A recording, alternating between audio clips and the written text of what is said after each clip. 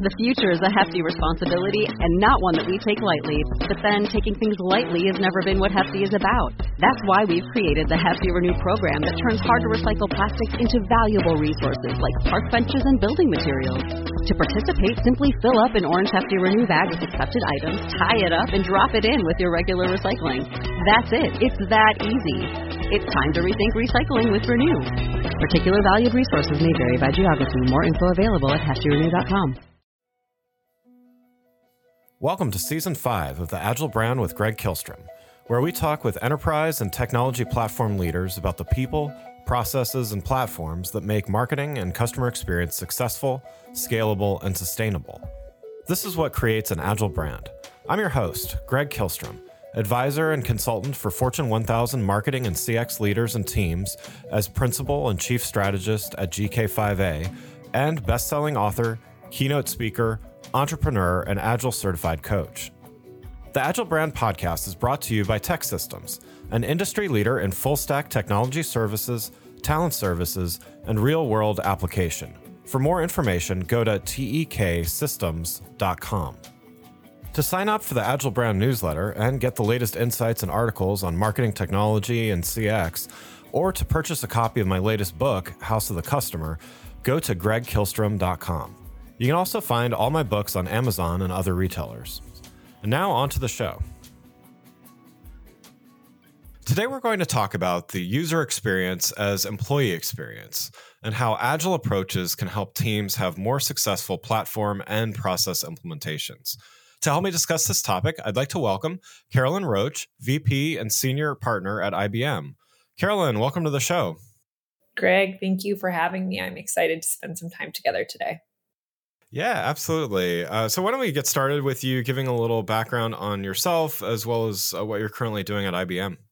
Sure. So I joined IBM out of college thinking I would spend 2 years in consulting and go back and get an MBA. And I'm in lucky number 13 years at IBM. I'm, as you mentioned, a vice president and senior partner who leads our customer transformation business for the communications market, which for us is utilities, media, telco, and high-tech companies.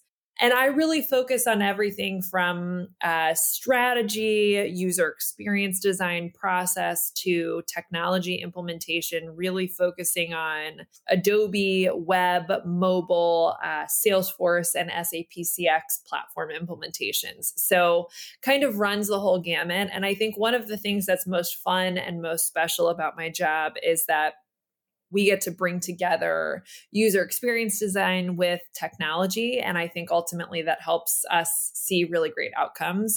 But that means that we're solving people challenges every day. So that's been kind of the thing that's kept me in consulting, is that there are lots of great, interesting people and lots of great, interesting business challenges to solve along the way. Wonderful. Well, yeah. And so the first thing I wanted to talk about with you is definitely centered around the user experience. And a lot of people, when they think about user experience, they think about the end customer as the user, and certainly that's quite often the case. But I also want to talk about that internal user and the UX for them. So a lot of the work you do, as you mentioned, it deals with systems like Adobe, Salesforce, SAP, and others that ultimately reach end customers because they're marketing and communication based. But at the same time, they've got employees that are using them on a day-to-day basis to create content and manage things like that. How should companies think about user experience from an employee standpoint? Well, I'd like to start by answering that question by starting with one of my mantras, which is that a great customer experience starts by having a great employee experience. And so I think actually it's quite difficult to have a wonderful customer experience if you haven't spent time thinking about the underlying employee experience that supports that customer experience. And then likewise, I think, especially with IBM being such a deep technology company, many times we come to the conversation starting with the lens of technology, or because we're known for our technology prowess, I should say. But really, at the end of the day, you can implement the most incredible technology, most incredible and elegant technology solutions. Someone in a conversation I was having yesterday was describing their technology solution as the Lamborghini of technology solutions. But at the end of the day, if it doesn't solve the employee problem that you were trying to solve with the technology, you as a business won't get the value out of it. And so, really, from my perspective, one of the most important parts of thinking about employee experience is understanding the employee experience. And so, actually spending time with the employees that are doing the work. And so on one project, for example, a client was not getting the value out of a software that they had implemented. And I sat down with a customer service representative, and she said, in the old system, it was ugly, but it was like opening the door, walking down the hallway and going out the back door. And now I feel like I'm opening the door, trying locked doors, and having to jump out of a third-story window to get anything done. Wow. And so I think ultimately, like, the problem was not that the technology itself wasn't working, but that they didn't really understand how the employees were using the technology. And so this solution that they designed didn't meet the employee needs. So I think that that's really critical, is when you start projects, really starting to understand, what are people doing today? What's hard about what people are doing today? What don't they like about what people are doing today?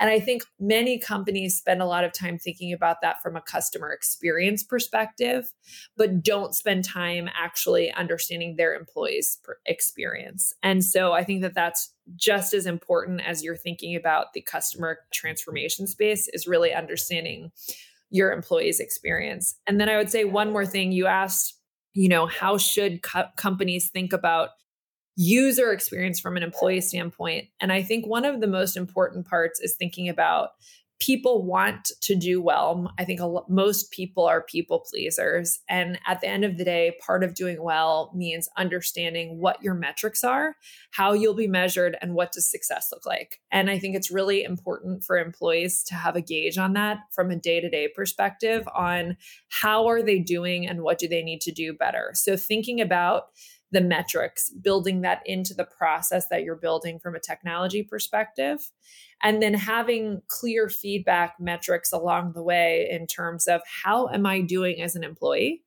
And did I do well? What could I have done better? And so that's true as you think about call center technology, as you think about sales, as you think about field service. What are those kind of check marks that you can have along the way for employees? This has become incredibly popular for us as we look at field service. We've been spending time looking at things like the Peloton streaks or Snapchat streaks, and thinking about how can we build that into employee technology so that there are streaks and badges and continuous feedback for employees as they go through their day-to-day lives of doing their jobs. But I think that that's really important as you design a user experience, to make sure you're including the feedback loop to create a good employee experience. Yeah, completely agree. And I just want to say, I love your mantra, by the way, and to completely agree that customer experience and employee experience, they go hand in hand, and really they can't be done sustainably, one without the other. So completely agree with that. To follow on to the measurement and metrics piece, definitely agree that, in order to sustain that success, there needs to be measurement. Could you maybe give a little more detail on, what are some of the ways that the user experience can be quantified from that employee experience? Like, in your experience, what are some of the metrics that are used? Well, one of the metrics that I like the most as a whole, that I think is a great one that is probably underutilized, is Net Promoter Score, or NPS. And the reason that NPS is powerful, you can use NPS for your own employees from it, for example, in terms of measuring their satisfaction, but you can also get customer NPS and give that back to employees directly. And so I think it's a very powerful tool in a variety of different job types. So for example, from a sales perspective, you can have your customers NPS and know how they are feeling about you, but then you can actually have a conversation with your customer about why they gave you that NPS. And I think it can be a great relationship building tool. Likewise, I think it's helpful in customer service. I think it's helpful in field service. I think it's helpful even in our internally facing organizations like finance and HR. NPS is an incredibly helpful tool in understanding in the moment why someone is rating you the way they are and what you can do to be recommended, which I think ultimately is a great measure. So I think that NPS is something that almost every organization should be thinking about how they use and how they scale it as a feedback tool, both for their own organization and ultimately for whatever customers or clients they work with. Yeah. But then I think ultimately there are a ton of measures that we look at as we think about the customer experience in something like a website or a mobile app. So we look at clicks, we look at conversion rates, we look at things like first call resolution, or there are even technologies that look at rage clicking. And when someone's so frustrated on a website that they're rapidly clicking their mouse, that is called rage clicking. I think that those same tools that we look at in terms of the overall customer experience can be quite useful in the employee experience. And so having some analytics around, where are people falling out of a process as an employee, or why are some employees more effective than others? I think many of the same metrics we look at from a customer experience perspective are quite useful from an employee perspective. And the good news is there's a lot of technology that kind of help you do that. So tools like Celonis, for example, can track process compliance and help you identify those areas. So I think that that's a very powerful type of tool and process to include as part of your platform, is understanding where people are falling out of the process along the way. Yeah. Well, so rage clicking has now been added to my vocabulary. So I thank you for that. So I think I've done it before, but I didn't know there was a word for it. So that's great. Let's talk about another topic here, certainly that we're partial to here on the Agile Brand podcast, which is Agile. And anyone who has successfully implemented Agile principles and practices in their organization or team knows it goes well beyond simply subscribing to the rituals of Scrum or well-maintained Kanban boards, whatever the case may be. What are many teams and organizations getting wrong about Agile? Well, I'm sure you could write a book about what organizations get wrong about Agile. But I would say, okay. Well, there you go. I think that the most consistent thing that I see is that Agile principles and practices are used, but business and IT are still separate. And so the Agile team is not really an Agile team, but there's a product owner reporting to the business who's somewhat integrated maybe to the dev team that's in IT. And then maybe there's another team for testing. And so you're not really getting that cross-functional team for your Agile squad that you need to really be effective. And because of that organizational split, there's politics and friction, and you're not empowering the team. And so many of the other processes and governance tools around successfully using Agile struggle because of the way you initially structured the team. So I find a lot of my day-to-day is in trying to coalesce between the business and IT and kind of bring together on a common goal. But I think really, if I were going to fix that problem, I would start by thinking about how do you create really, truly one cross-functional team as an Agile squad rather than continuing to keep business and IT separate.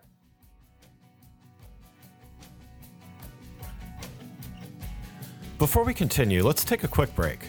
If you're like many marketing leaders today, you're inundated with a need to improve the customer experience across an increasing number of channels and touch points, all while ensuring your team is performing well, innovating, and continuously improving.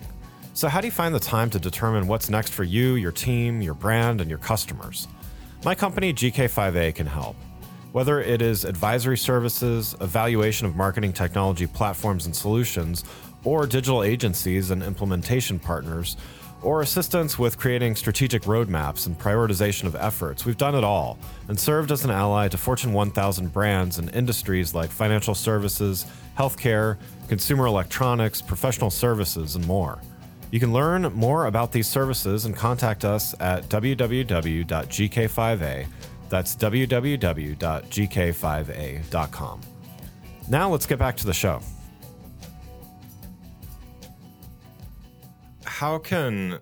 Because there's so much transformation going on, I know digital transformation is a often used term, but it still applies because there's so many organizations going through some type of transformation. With this, there's teams are sometimes reluctant to change, and for good reasons, and some just they have less information and so on and so forth. How can agile approaches help teams that are undergoing these process and platform changes? How can it help them in the long run, or even as the change is happening? Well, I would answer that in kind of a roundabout way by mentioning that one of the kind of key tools that IBM uses, or methodologies rather, that I should say, is something called IBM Garage. And essentially what IBM Garage is taking user-centered design and meshing it with Agile. So I think one of the things that's so powerful about that is it keeps users at the core of the process and platform change.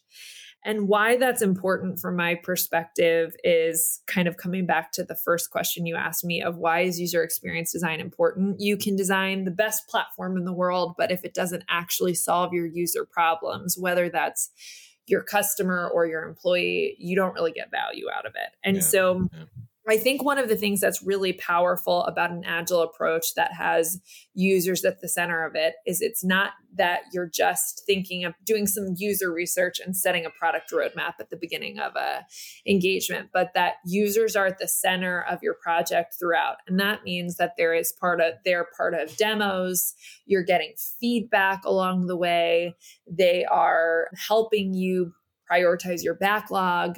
And so you have these sponsor users that are representing your user population and supporting your product owner that help you kind of plow through some of the other noise that can surround this type of project. So for example, politics or prioritization, it becomes very easy to kind of put those aside when your user is saying, this is my problem.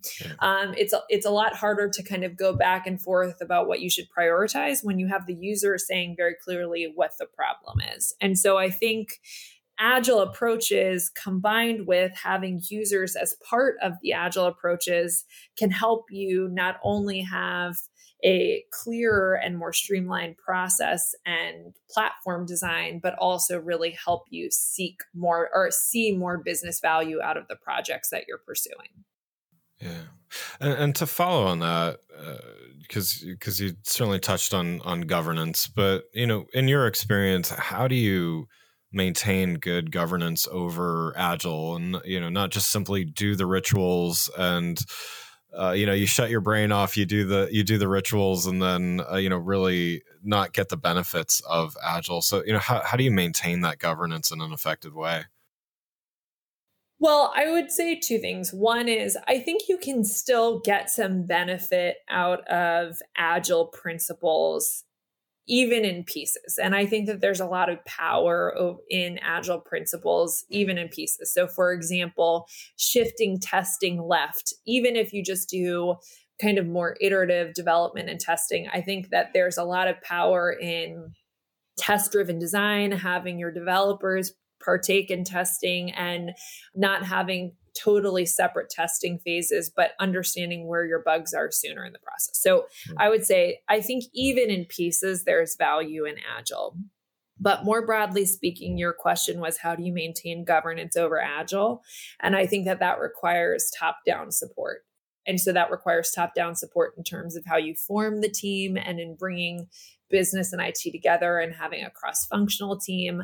That requires top-down support in terms of budget and how you're budgeting for the team. I think one of the things I see is that there's often the budget to release the product, but not to iterate on the product. So thinking about how you're budgeting differently, and then ultimately top-down support in having your users as part of it and responding to your user feedback. So I think that that's really key, is aligning on what your goals are from that perspective, and then making sure that every part of your organization is going to enable that, because without it, you don't have the empowered squads that really are the hallmark of Agile.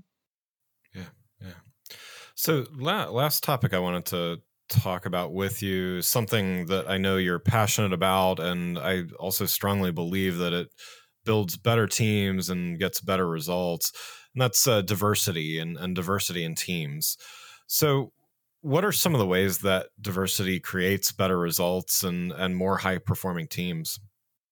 Well, I've shared this with you, Greg, but as a little bit of context, I am a mom and I have 3 little kids, a 5-year-old, a 3-year-old, and a 2-year-old. So my house is crazy always. I also have a mom with dementia who I'm a caregiver for.